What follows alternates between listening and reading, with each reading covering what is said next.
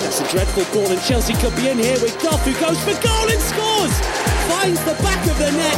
Henry! What a goal!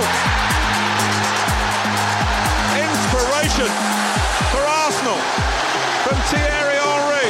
Miller, lovely cushion header. For Giroud! You beauty!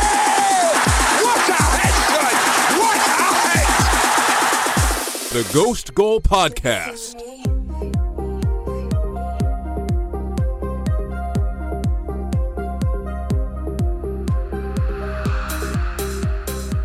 And welcome to the Ghost Goal Podcast. I'm your host, Andrew Pissarro. We got Alex Moss. We got Javier Revelo. We're here. We're getting ready for the season. As you guys know, we are like a week away from the Premier League. We are not going to do the full preview. We decided to break it up into two parts. We're going to talk top six on the next pod, but there's a lot to talk about. We're going to talk about some of the promoted teams. We're going to talk about some of our mid-table teams we think can cause some damage this year. We'll talk about some teams that are going to be, we talk about it every year in the Premier League. There's so many races. There's the race for the titles. There's the race for Champions League. There's the relegation race. And now we have this very weird table where you've got basically 16 through like 12th is a race, and 12th all the way up to 7th is a race. But be sure to follow us on social media at Ghost Goal Pod, at Andrew Pissarro, at ASMoss92, at Javier Rev9. We're dropping a lot of takes here and there on Twitter every day and reacting to all the latest transfer news, which is coming in hot and heavy at the moment. It looks like Moise Kean from Juventus is going to be joining Everton. Nicolas Pepe could be potentially joining Arsenal. Lukaku could be going to Juventus for Paulo Dybala. Bruno Fernandes could be going to Manchester United. Things are coming in hot and heavy, but we're not talking about transfers necessarily today. We're mainly going to be talking about some of those mid-table teams, who's going to be trying to break into the top six, and who's going to be trying to stave off relegation. We got three new teams in the Premier League. We got Sheffield United, Norwich City, and Aston Villa are back in the top flight. So, guys, where do we want to start today? We've got three different categories. What we want to start with. What are we thinking first here? We can stick with the mid-table first. Somewhere near the top of the table, because there's some rockiness going on at the 4 through 6 clubs in the Premier League. So there's a chance that maybe one of those teams, I'm not going to say which one, drops off, and there's an opportunity for someone like a Wolves or someone like Everton or Leicester to take that next step from what was all pretty good seasons last year, some better than others, and maybe even surpass those. I'm probably going to argue that none of those teams are able to do it, but with the sort of chaos or tumultuousness that Chelsea has been going through over the last 3 or 4 months, and even further than that, like, it's in the back of my mind. Which one of these teams should I be worried about that causes Chelsea to fall out of the top 6? So I'm leaning towards Leicester so far, just because they had such a strong end to the season under Brendan Rodgers when he got there. And there's an argument to be made that there weren't really any stakes to what they were doing. They were pretty firmly in mid-table at the very least, no chance for a relegation battle. But Rodgers managed to improve them regardless. And getting Yuri Tielemans signed permanently was absolutely huge for them this summer after how much he lended to that end-of-season push. But keeping Harry Maguire is going to be even more important. Did you mention that one with the possible transfers you mentioned a little bit earlier? I did not. I did not mention Harry Maguire because it's probably the biggest one. Yeah, I would say that one. I don't know. Paulo Dybala and Bruno Fernandes coming into Manchester United, I feel like would be huge too. But those are Hollywood signings. We've seen them. I agree Hollywood with that. Yeah. I was going to reference your tweet earlier today that those guys would be good. It smells more like a FIFA team than it does a team that might could actually contend for the title. But I love the Yuri Tielemans signing. I've been big on this kid for a long time.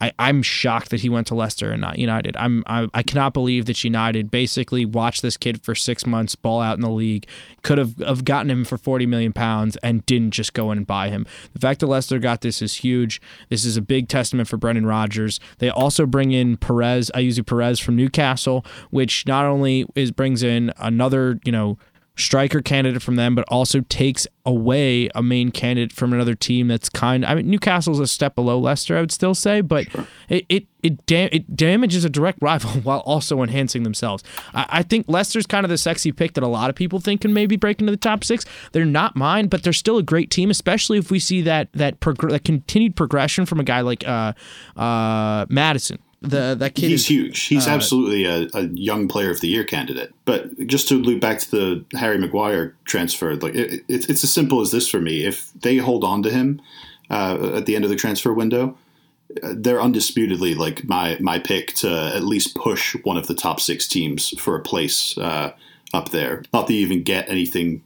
bonus for finishing 5th or 6th, but it's still sort of like a moral victory to finish above one of those teams right now.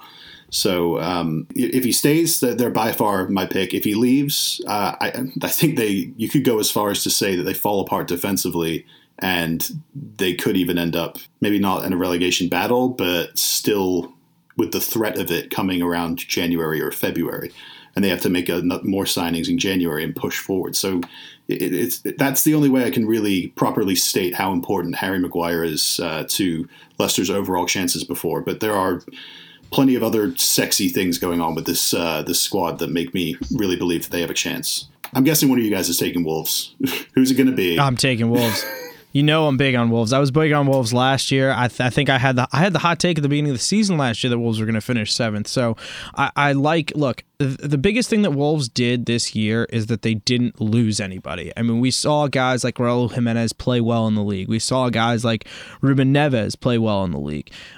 We saw some of their youngsters come along towards the end of the season. They kept the core, which was a big thing. They also added, they permanently signed Raul Neves. They bring in Dendaka on a permanent. They get this kid Vallejo from Real Madrid on a loan. They bring in today, or yesterday was just announced, Patrick Cutrone from AC Milan, who's a young Italian center forward. They bring him in. They're still the core of a very young team here, and this was something I was bringing up with you guys off pod.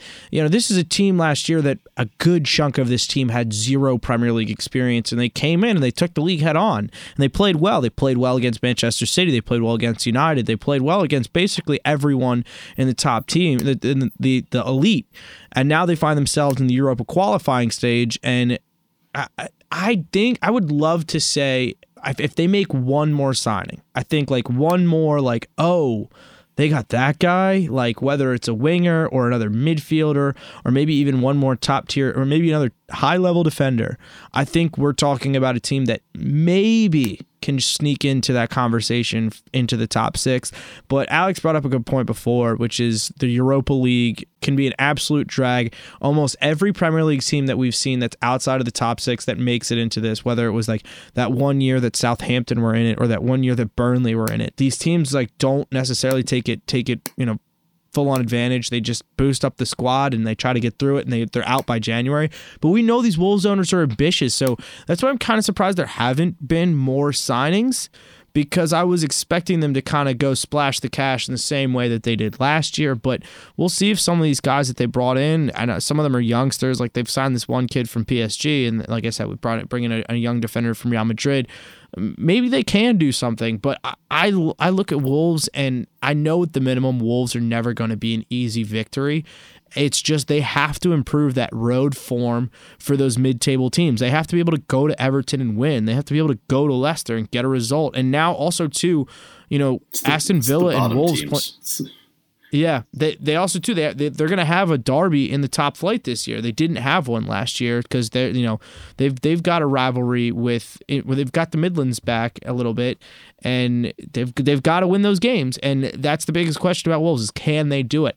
They're still a fun team. They're still going to be probably one of the best 4-star teams in FIFA, but whether or not that plays out into the pitch is the next question. But I still like them. I like all the moves that they've done. They've kept the core, and this is one of those teams that you've got the experience. Now let's move on it, and they've got a good manager. But outside of Rodgers, Nuno Espirito Santo is the best manager in the Premier League that's not coaching a team in the top 6.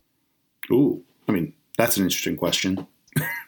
There's arguments for Pellegrini, Rodgers. There's arguments for all of those. I don't think it's as far and away as you're making it kind of sound. And I was going to say, just for a little bit more about Wolves, I think the reason why they haven't made as many big signings this summer is because they had to pay for Jimenez. I think, did they? Dendoncker. Did they make Jota permanent, or was that already? Yeah. Okay, so that already that all of that was probably like almost all of their money right there. So I'm guessing that they think that, you know, like you said, they have a young squad, and with that they'll be able to you know, just build on that this season, and hopefully they can add a little bit of depth. But yeah, I think that they're definitely good shouts to get that 7th spot and maybe push for top 6. But I actually think that they'd have a decent chance of making a deep run in Europa. Just the only thing is starting in like Europa qualifiers, which I think they are in, right?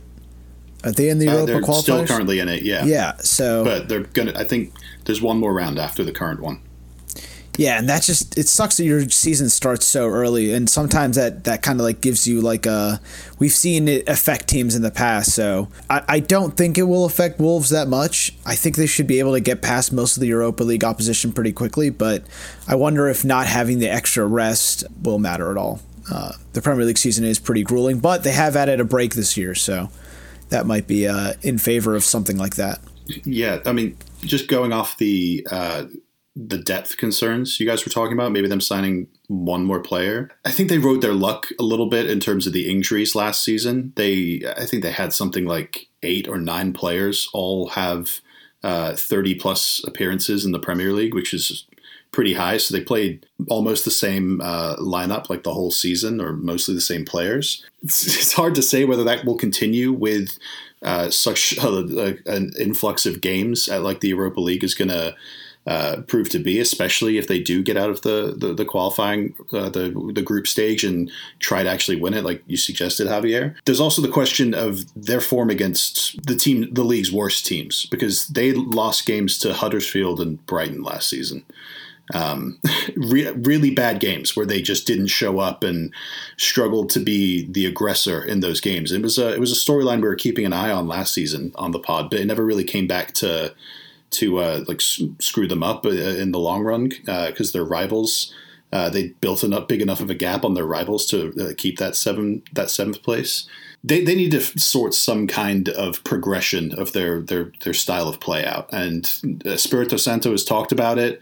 I haven't really watched them in preseason to know how they're going to plan on doing that, but that's something to really keep an eye on. How do they become the aggressor and become the team that they want to be? They have like a 6-year plan to win the league, they said, and they're in year 2 or 3 of that. And, you know, I'm not saying whether that's viable or not, but if that's their goal, then this is the season where they've sort of cemented their place as like a top half team. They need to go on and stop being so much of like the defensive counterattacking team and learn to vacillate between that and being the controller of the game and demanding what happens and when it happens.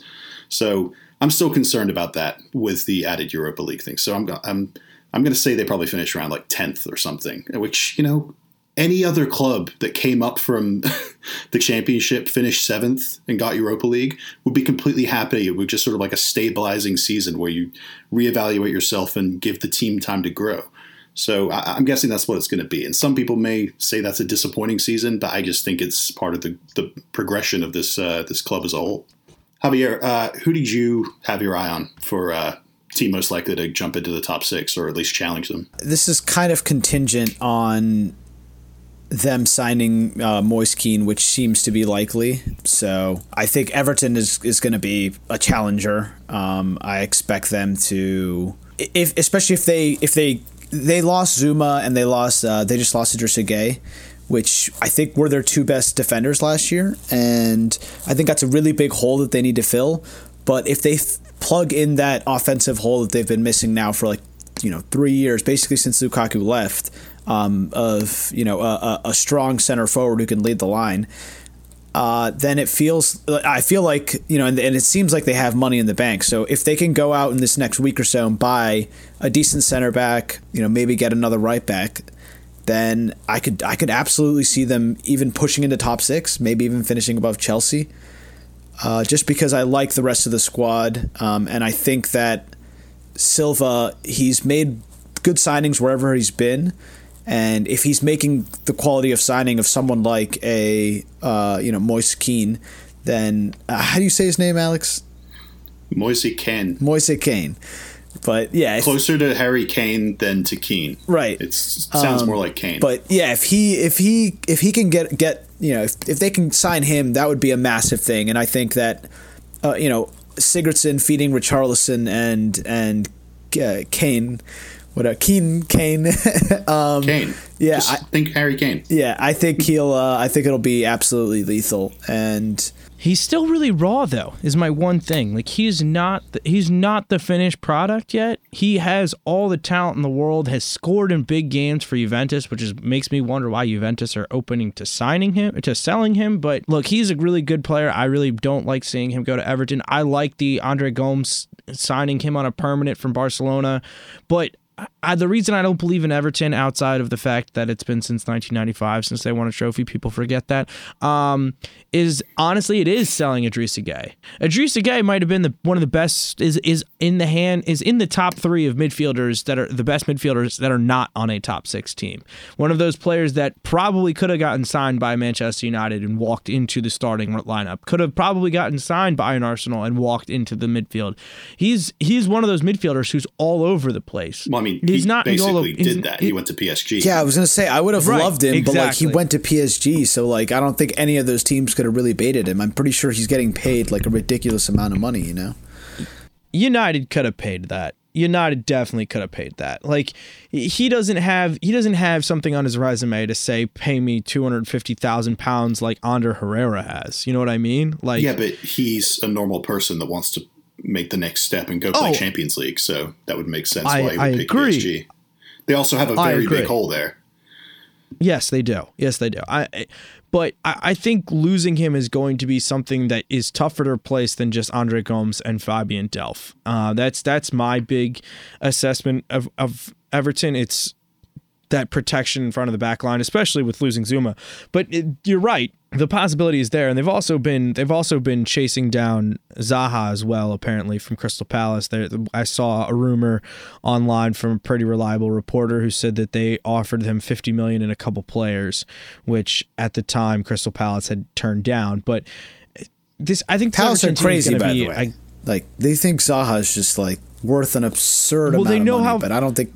They know how valuable he is to them, so they're not gonna undercut him. You know what I mean? If you're in a position, you're in the position where they are, where he's their player, they're not trying to sell him, then they have the ability to say, this is what we want for him. If you don't want to meet that, we don't have to do it. It's the same thing that Leicester are doing with Harry Maguire. I mean, it's even more simple when you consider the fact that every Premier League team basically gets $130 million from the league, from the broadcast deal every season. You stay in the Premier League, you're guaranteed to get like something around 130, upwards of 140 to 45. Obviously, Wilfried Zaha is not worth 140 million, but if they sell him, it's very likely that they are automatically one of the favorites to get relegated. If they don't have him and they can't sign a replacement in 7 to 10 days or however long we have until the end of the transfer window. Him going to Everton would be huge. I would probably even give them a chance. I may even flip my pick. I don't know. But the argument against Leicester, if they lost someone like Harry Kane, I think that stands just as equal to Everton actually losing Gueye and Zuma, because Zuma was not only their best defender, he was just their most consistent one. Like Michael Keane, they spent $30 million or something on him from Burnley, and he's never been able to put together a consistent 10-game run. He's had spurts here and there, but Yerry Mina is a injury nightmare. They've brought Mason Holgate back from loan, and he can play at right back or center back. I'm guessing they make another move to shore up that position before the end of the transfer window, so this shouldn't be that big of a concern, but overall, the Marco Silva teams, I've been impressed with them at times, but the consistency has never been there. And, they went on a really good run at the end of the season last year as well. They beat a bunch of good teams, and they were really hard to beat. Just like Leicester did. There's an argument. I think that was the last point Liverpool dropped, right? Was against Everton? Might have been. No, because I think it was the West Ham. The West Ham draw was the last one. I think. Because there was the Leicester one and then that. Maybe it was Everton. I don't remember. But I just remember them being on a really good run where they beat us, they beat Chelsea. I think they drew you guys. But the run that really worries me is when we got a small look at Everton without Gay last season. It was for 3 games or something in December, and they conceded 11 goals in those 3 games. And that culminated in the 6-2 loss to Tottenham, I think, on Boxing Day. It was a terrible run. I mean, you have to think that if they lose a player that big, they're gonna go replace him. They replaced him with Fabian Delph, who, I mean, he's a good player, but he's no Idrissa Gueye. He's no Idrissa Gueye. No, he's not. Apparently, they're looking in France for like, an N'Golo Kante type to take from the team. Who isn't? Ever since Leicester plucked him out. Name me a club that teams in France are looking for another N'Golo Kante. Honestly. All right, so other teams that we kind of had slated into this run include West Ham, Watford, and Bournemouth. I would agree that all 3 of them are probably, they're not really going to get sucked into that relegation race, but they're not really, I don't see any of them really having enough firepower to get them, and a good enough defense to get themselves into that next rung. We talked about West Ham last week with some of the signings that they said they're going to be fun to watch, but they're also porous in defense. I maintain that West Ham are one boneheaded mistake from one of their owners away from being forced into a relegation battle. If you're paying close attention to European soccer news at the minute, you'll see that there's a big thing going on at Valencia where the owner fired their general manager or the director of football, who's basically been doing a great job getting Valencia back to the upper end of the table in La Liga. But their manager has threatened to quit now because of that, because they formed a great team. I'm not saying that there's anything in the works like that at West Ham, but West Ham are quietly just as, if not more, dysfunctional of a London club than we are.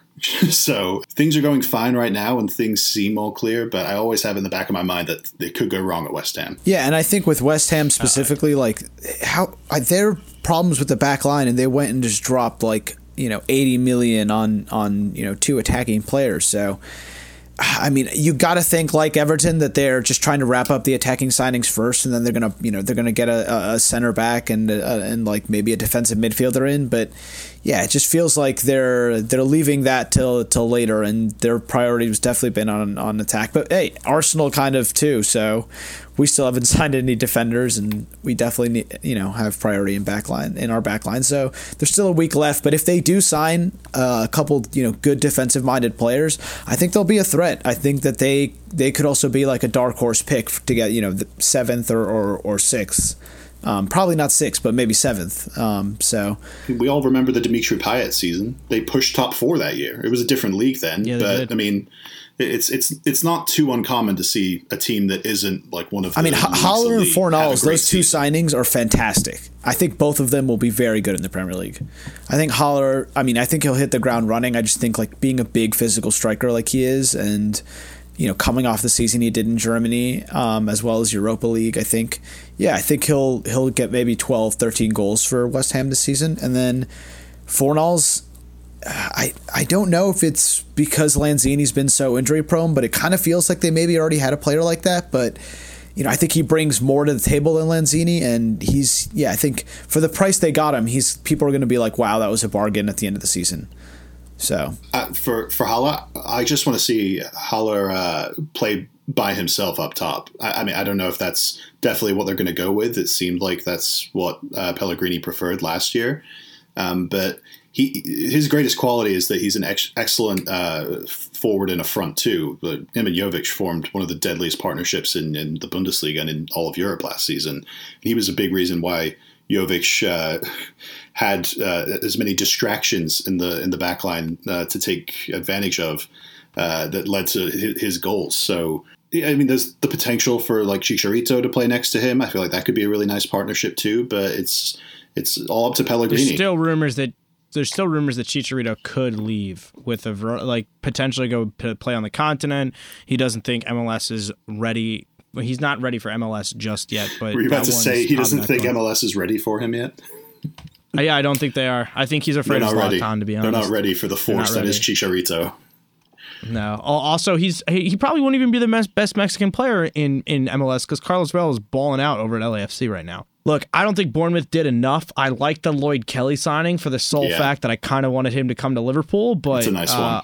That would have been great for you guys. He just would have been happy. Yeah, we were linked to him. I'll play the cup games and low-end Premier League we games. were linked to him, and then Bournemouth came in and was like, "You want to start?" And he was like, "Okay." But hey, I mean, we can't all be winners. Bournemouth just have to get the Bournemouth got the best signing of the window. They bought the god of midfield, Philip Billing. 6'6". He's an absolute unit.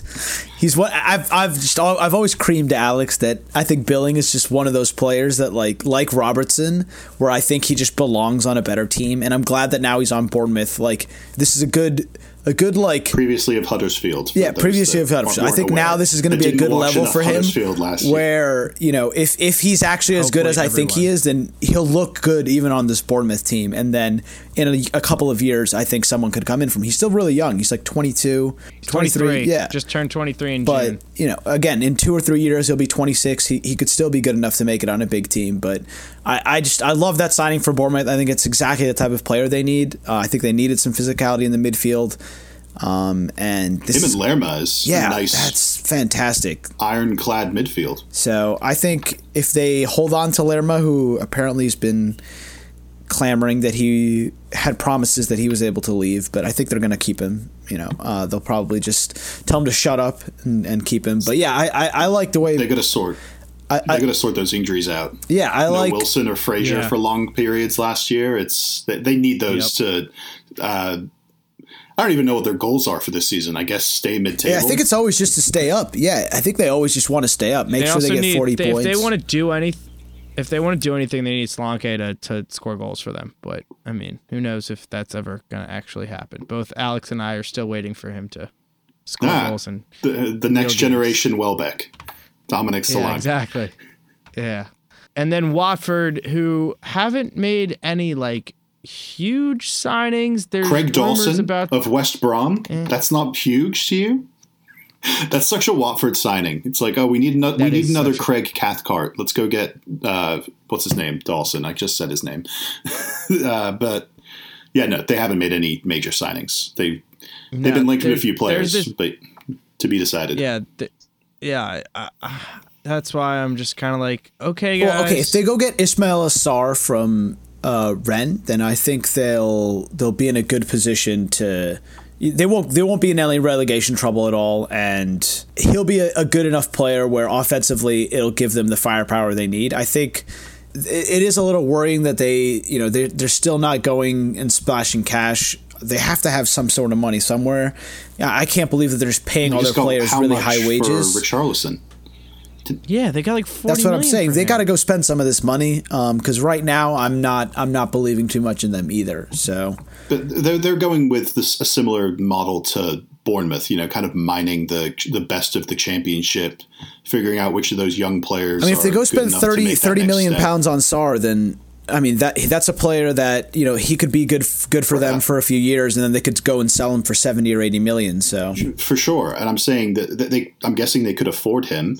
At the right price. I doubt they want to get fleeced or anything like that, but they have been spending money the last couple of years. It's just been in small little chunks, but it adds up, obviously. So getting Will Hughes and Nathaniel Chalobah, not for big sums of money, but Andre Gray too. Andre Gray, yeah. They make small kind of innocuous signings that you don't really think about as making a splash in the Premier League, but then those players start popping up at different times of the season, and they have that last season was probably their best season in the Premier League since they came back up. They were the best of the rest for a period of time until they started their deep FA Cup run and eventually got to the final.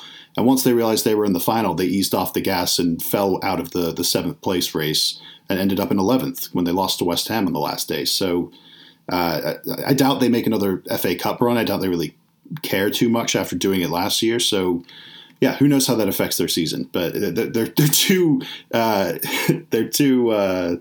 inconsistent to really predict. It's a tough one. Didn't you have them getting relegated last year, Andrew? Yeah, I don't even fault you for that. That's not completely unrealistic. it was a pretty hard miss, but at the same time, It was probably as hard as my my Fulham dark horse for like the top 7 miss. Yeah, and it was definitely a better miss than my Alexis Sanchez for Player of the Year. Oh, so, Jesus. Oh, It's not, Yeah. It's not. I'm surprised you brought that up willingly. Hey, man, I just want to make you feel better. I'm fine, man. That brings us over to the relegation battle teams. We got Crystal Palace, Newcastle, Burnley, Southampton, Brighton and Hove. That's one team, folks. Norwich City, Sheffield United, and Aston Villa. I'm not going to whip through every single one of these, but we'll kind of hit on a bunch of them when we get to our next little question. Who do you guys think is going to straight up avoid the battle from these teams? I'll throw to you first, Alex. I'm a big believer in Ralph Hasenhüttl. I'm a big believer in the Alpine Klopp. Just the manner of which he turned things around for Southampton so quickly after I lambasted them pretty badly last summer for making Mark Hughes the permanent manager at the beginning of the season. That was just unforgivable for me. And I even picked them to get relegated because it was just crazy to me that someone would hire Mark Hughes at this day and age, 10 years after his last really successful stint as a manager at Blackburn. But they did it. They almost paid for it. They brought in Hasenhüttl around December. The first 2 or 3 games, they didn't really turn things around until they got the win over Arsenal and went to Stamford Bridge and got a draw. I think they beat Tottenham after that. Maybe was it Tottenham at home? They had a couple of wins against top 6 sides, but overall their form and just the vigor in which they played just improved dramatically. They all of a sudden went from a super negative team from when Claude Puel was the manager there and Pellegrino and Mark Hughes. They went from a super defensive team that wouldn't get 5 or 6 players across midfield to a team that pressed high in anything between a 4-4-2 or a 3-5-2 or a 3-4-3. And now he's tasked with the job of, with very little money for signings, continuing to grow this team much in the similar way that I mentioned for Wolves earlier, where they need to get better on the ball, get better being the aggressor, because that's the way Hasenhüttl wants to play. It's the way he played at RB Leipzig for 2 seasons. And he's going to want to get Southampton back to, if not the 7th or 8th place finish they had a couple seasons ago, when I think it was that Pochettino? It might have been Poch. Yeah, Pochettino got them 8th place. They're obviously, that's way too far outside of their reach for right now. But I think mid-table, maybe 11th, 12th, I think that's something they can achieve. And for a club that for the last 2 or even 3 seasons has been kind of dragged into the relegation battles for the last couple of weeks of the season, that would be a very welcome step in the right direction for them. I don't hate the pick, Alex. I will say Mario Lemina did tweet out a highlight tape of himself in hopes of getting sold this year. They didn't have Mario Lemina for the majority of the run of the season where they were playing well. That's fair. Oriol Romeu, that's just an embarrassing Pierre-Emile Højbjerg was playing exceptionally well. James Ward-Prowse really grew into the promise that a lot of people had for him for the past couple of seasons. Those players that, they're not grabbing any headlines if they pop up in transfer rumors or anything, but they're impact players for a club like Southampton. And there's something that in the water that Hasenhüttl's giving them that just makes them play outside themselves. So that's called steroids. Yeah, I mean that's a good pick. I feel like they're gonna have to make some signings because I think they're gonna be right in the thick of the relegation battle. I think they're gonna be neck to neck, and I think 16th, 15th. I can't see them finishing above those. See, to me, there's 5, maybe even 6 teams that are clearly worse than them. I won't name them all now. I'll just pick them in the relegation predictions thing. But yeah, I think Southampton, for the trajectory they're on, they're trending upwards. It's no longer a club that's on the verge of being relegated like a Stoke or someone like that. All right, Javier, what you got for me? My team, similar to the same reasons that Alex did, I've got Burnley. I think that this year, them not having Europa, not having, just having a more cohesive squad. They're not going to have the injuries. They're not going to have, the same wear and tear that they did last year. And, I really like Sean Dyche as a coach, and I think, he's, punching below his, or like above his weight, at Burnley, and could easily be at another club, at a bigger club. And yeah, I just think that they're defensively super solid, and they're always going to be really hard to beat at home. And they haven't really lost any key players. And it feels like he always goes and signs, these value picks that you don't really know, but end up being really good. And yeah, I have a lot of faith in Sean Dyche and his project that he's been doing at Burnley. And I think that they're going to be, not near that relegation zone this year. It's always a solid pick. Somebody always picks Burnley. I feel like one of us always ends up picking Burnley to get relegated, and somebody always picks them to be not in the relegation race. They're just one of those.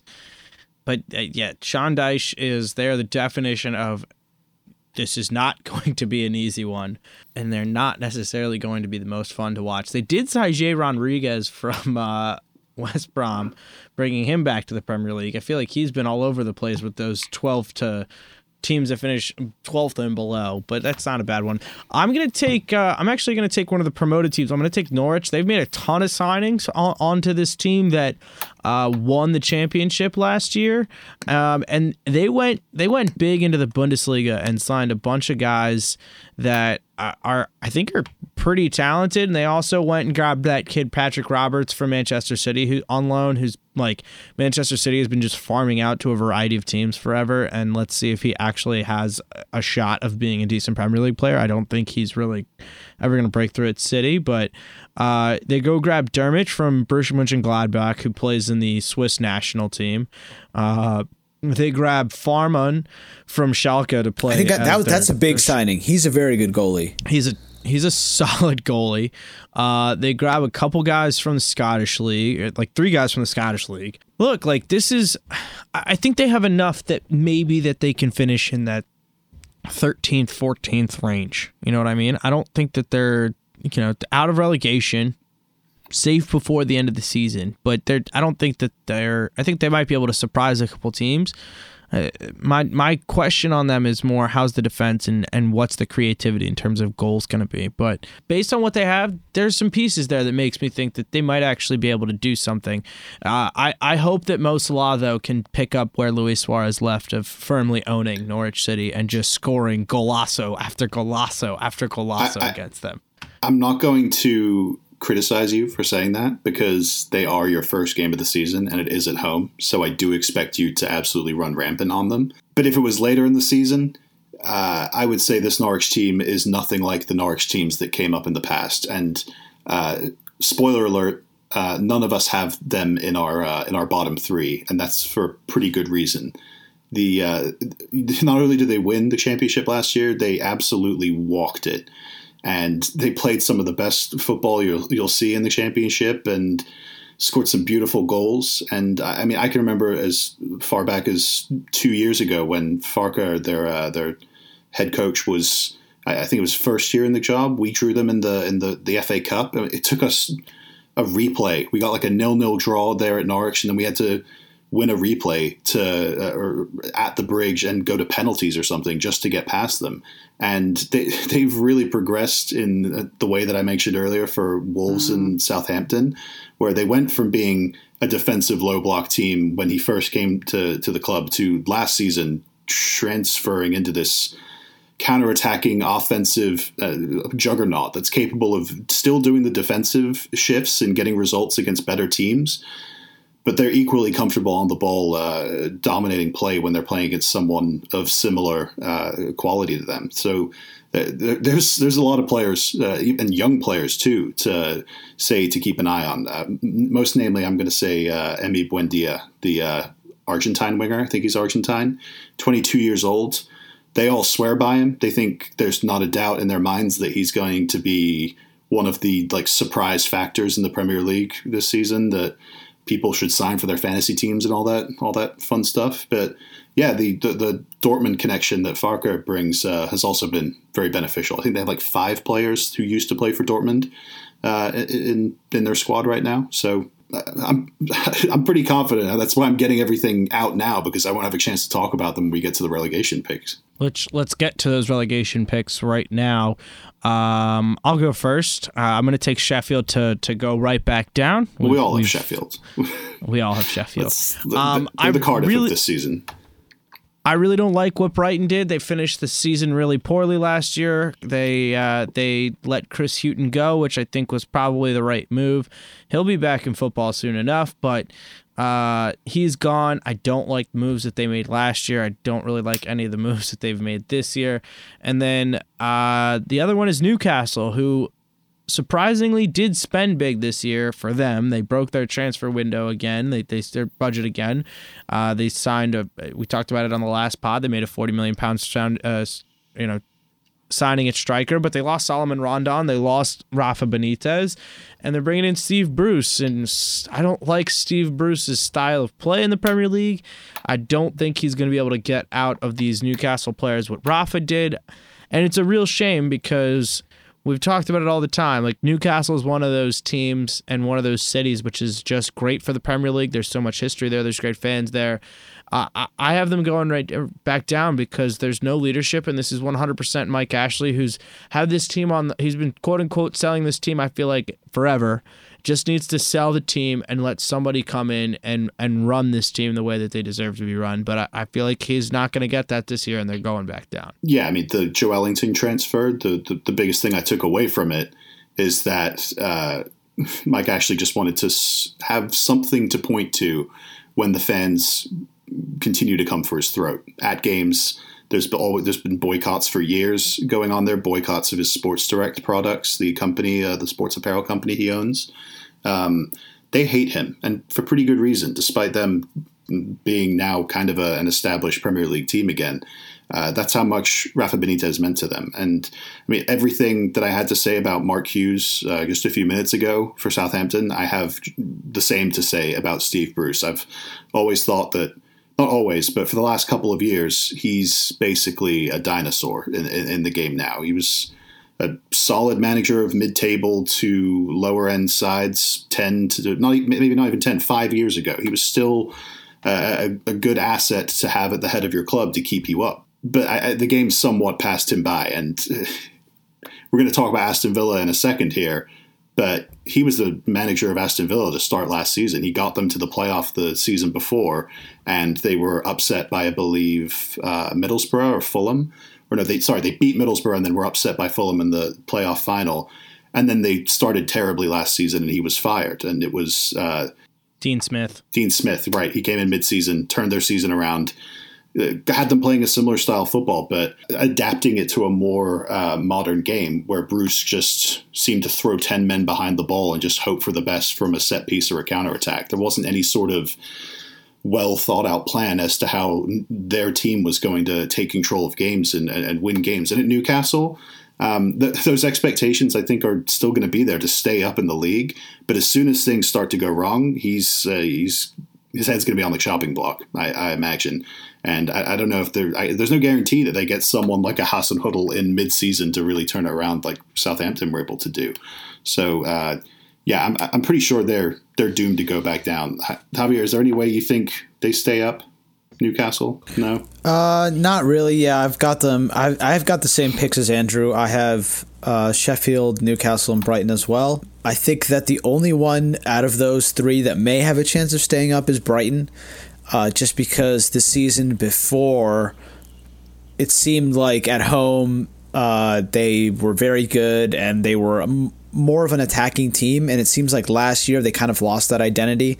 They had a huge trouble scoring goals, so I think that had something to do with the manager, and I think that, you know, having a fresh set of ideas and you know, maybe a couple new attacking players that they can, you know, maybe bring in, I think that they maybe can make a push to you know, not be in that relegation battle, especially if they are able to keep Dunk, you know, Lewis Dunk, who is rumored to, if Leicester do get Maguire, then they're going to make a £40 million move for Dunk, which, if that happens, then I cannot see Brighton staying up. So I'm not optimistic about either of those three teams. In terms of Sheffield United, I mean, they're just, they've always been a pinball machine. When they've come up in the Premier League, they've gone straight back down usually. So they haven't been in the league for 10 years. Yeah, it's been a while. Straight back down last time. Yeah, they don't seem like a team that belongs in the Premier League. But hey, maybe they'll surprise and it's you never know with these teams that are coming up because a lot of the players are relatively unknown or young, but. It seems like with Sheffield, they just got a lot of veterans. They've got some older players that have been around the Championship for a while, and they just aren't really the cut for the Premier League. So it's just whenever you see those teams come up, you always think to yourself, it's gonna be rough for them. So yeah, I'm happy you brought up Sheffield. I know we're all picking them to go down, and no one's really giving them much of a chance, but I think they deserve at least a mention that this seems like a bit too much too soon for them. They've had 2 promotions in 3 seasons, I believe. So 3 or 4 years ago, they were down in League One and losing to teams like Gillingham. So it's a huge step for them. It probably would have been better for them long term if they stayed in the Championship for maybe another season and allowed themselves as a team to grow a bit more. But I wouldn't be surprised if their manager, Chris Wilder, was kept despite them getting relegated this season, allowed to build the team for a season or two like Sean Dyche did at Burnley when they came up in 2014 and then again 2 or 3 years later. And the next time they're in the Premier League, you wouldn't be surprised to see them be much more experienced and well able to take the jump in class. A ton of Irish players on Sheffield United, so I'll have an eye on them this season. I'll be your Sheffield United correspondent throughout the season, guys. Good luck. Hey, they're actually interesting. They're fun to watch. They're not a park the bus team, so I will have fun.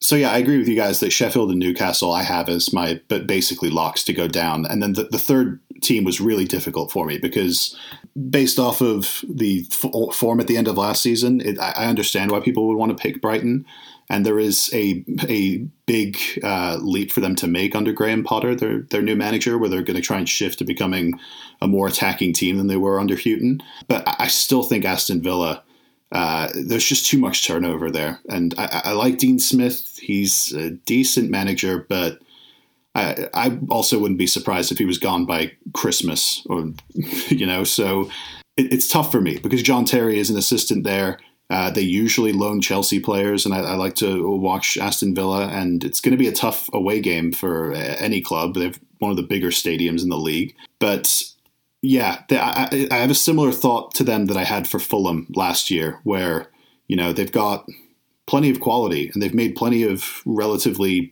big money signings compared to their other promotion rivals. But I think we mentioned it before that something like 7 of their players or I think 6 of their starting lineup from the Championship final were loaned players. And I think only one of them is still there, Mings. They made El Ghazi permanent, I believe, but he's 34, so I don't know how much he's going to contribute. I don't know if he's that old. He's 34, I just checked, yeah. He's been around for a while, man. He played at Wigan like 10 years ago. The Wesley signing is interesting for them, but... No. Anwar El Ghazi, the one that's on Aston Villa, is 24. Am I thinking of El Mohammedi? That's who I'm thinking of. The Egyptian. Yeah, El Ghazi being. I also was about to look that up too. That's because he doesn't look like he's 34. Right. What is it about Aston Villa that you guys really like that you're sure that they're going to stay up above? I mean, I actually like the El Ghazi signing, number one. Number two, I really like the Douglas Luiz signing from Manchester City. As well as the Wesley signing from Club Brugge, who is a player that I've had my eye on for about a couple of years now, and just thinking that he was going to make the jump to one of the big leagues soon. And I'm glad that he's getting the chance on Villa. I think he's going to be a pretty big hit. I think that he could get like a 12 or 13 goals type season, which would absolutely keep them up if he had that type of season. That would be impressive. So. Yeah, I mean, he's just a big talent, and Jack Grealish, he's already a known Premier League quantity player. Like, he could easily be on a Premier League team and be a good enough player there. So him being the captain and leading them, I just think that this time around, it's his team sort of, and yeah, it feels like as long as he's in place and he stays healthy, that they won't have too much trouble. I think they'll be really hard to beat at home, and I think away from home they'll get wins against fellow relegation strugglers. I don't love them, but I think they have enough to stay up, especially when it comes to firepower. They're not great, but I really don't like the other three teams I named. I have a feeling that Aston Villa are going to be one of those teams that's right there at the bottom of the barrel. And the question for me I have about Villa is, are they going to fire Dean Smith when they need to, and are they going to hire the right manager? Because Aston Villa is has the reputation of being a big enough club in England. If their owners decide they want to be ambitious, that the right manager that if he's available, could take that job. Let me reframe the argument just for 1 second. I guess I approach this as, are Brighton going to go down? I was thinking it from the Brighton standpoint. Are Brighton going to go down? And then I thought to myself, are there three teams that are worse than Brighton? And those three teams all came to mind. And the reason I'm so sure of that is because Chris Hughton wasn't fired for the results in the Premier League. He kept them in the league. That was his job. He was fired for not getting the best out of the attacking signings that they made. The first season, they got huge stats from Pascal Gross and Jose Izquierdo, and those players were a big factor for them. Those players were injured or out of form for most of last season, and Davy Proper as well in midfield. I just think that Graham Potter is a bit better suited to get the best out of those attacking players rather than having them play deep in their own half, like defending with 10 men behind the ball.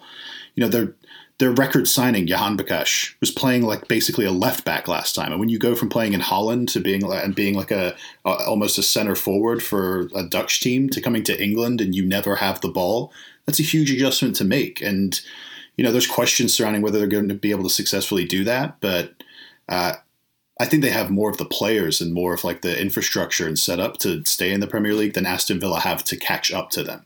That was how I approached it. But yeah, I mean, it will be really interesting to see. I'm hoping for the best for Aston Villa. I wouldn't be too mad if they stayed up and Brighton went back down because, like you said, Villa they're a bigger club if you think about it in terms of like long-term history. So yeah, they belong in the Premier League. That's why I think they'll stay up, because they're a historic Premier League club, and I think that, like you said, they have a big stadium. I think it's like 45 or 46,000. So it's just 43. It feels like they deserve to be in the Premier League, and they're investing a lot of money to stay up. And their owners historically in the past, I mean, this was a team that was like, pushing that 6th, 7th, 8th spot, for much of the 2000s. They won the European Cup. Yeah, very historic club, and like I don't know. I like having them in the Premier League, and I like to believe that their management knows enough, has been here so many times before, which is the reason why I think a team like Brighton, like Sheffield, they've got a new owner though from like last year. Okay. I just, I just think there's probably still people at the club that were there when they were, in the Premier League. And I think that it's going to, that's going to be a small factor, but something that might be able to push them over the line, the extra couple points they need. So. All right, well, that wraps up our looks around the non-top 6 teams in the table. Coming next week, at some point, we'll do the hard questions where we do our top 4 teams. We'll do our teams likely to fall out of the top 6. Who will get winning the league, Golden Boot, Young Player of the Year, the whole 9 yards. As we wrap up. Yeah, and week 1. So look out for that. Follow us on social at Andrew Pissarro, at ASMoss92, at JavierRev9, at Ghost Goal Pod. And until next time. Hey guys, Alex here. Just wanted to take a second before we finish this week's episode to let you guys know that the Ghost Goal Podcast Fan League is now reactivated on fantasy.premierleague.com. If you are part of the league from last year or the year before, go ahead and create your team before the first game kicks off next week on Friday afternoon. And if you haven't been a part of the league, go check it out, create an account, create your team, using a pre-established $100 salary that you're given, and enter the code DMVNZ0 to join the league. Again, that's DMVNZ0. If you didn't catch that, I'll post it on all of our social media at Go Skull Podcast on Twitter and Instagram, and try and get the league back up to the 30 plus contestants we had last year. And a special shout out to one of my former roommates and a Liverpool fan and friend of Andrew's, Mike Grant, for winning the league last year. He absolutely walked it, so shout out to him. I'm looking forward to trying to come back and finish above Javier for the first time in a couple of years. So those are my goals. Join us in the league, and thanks again.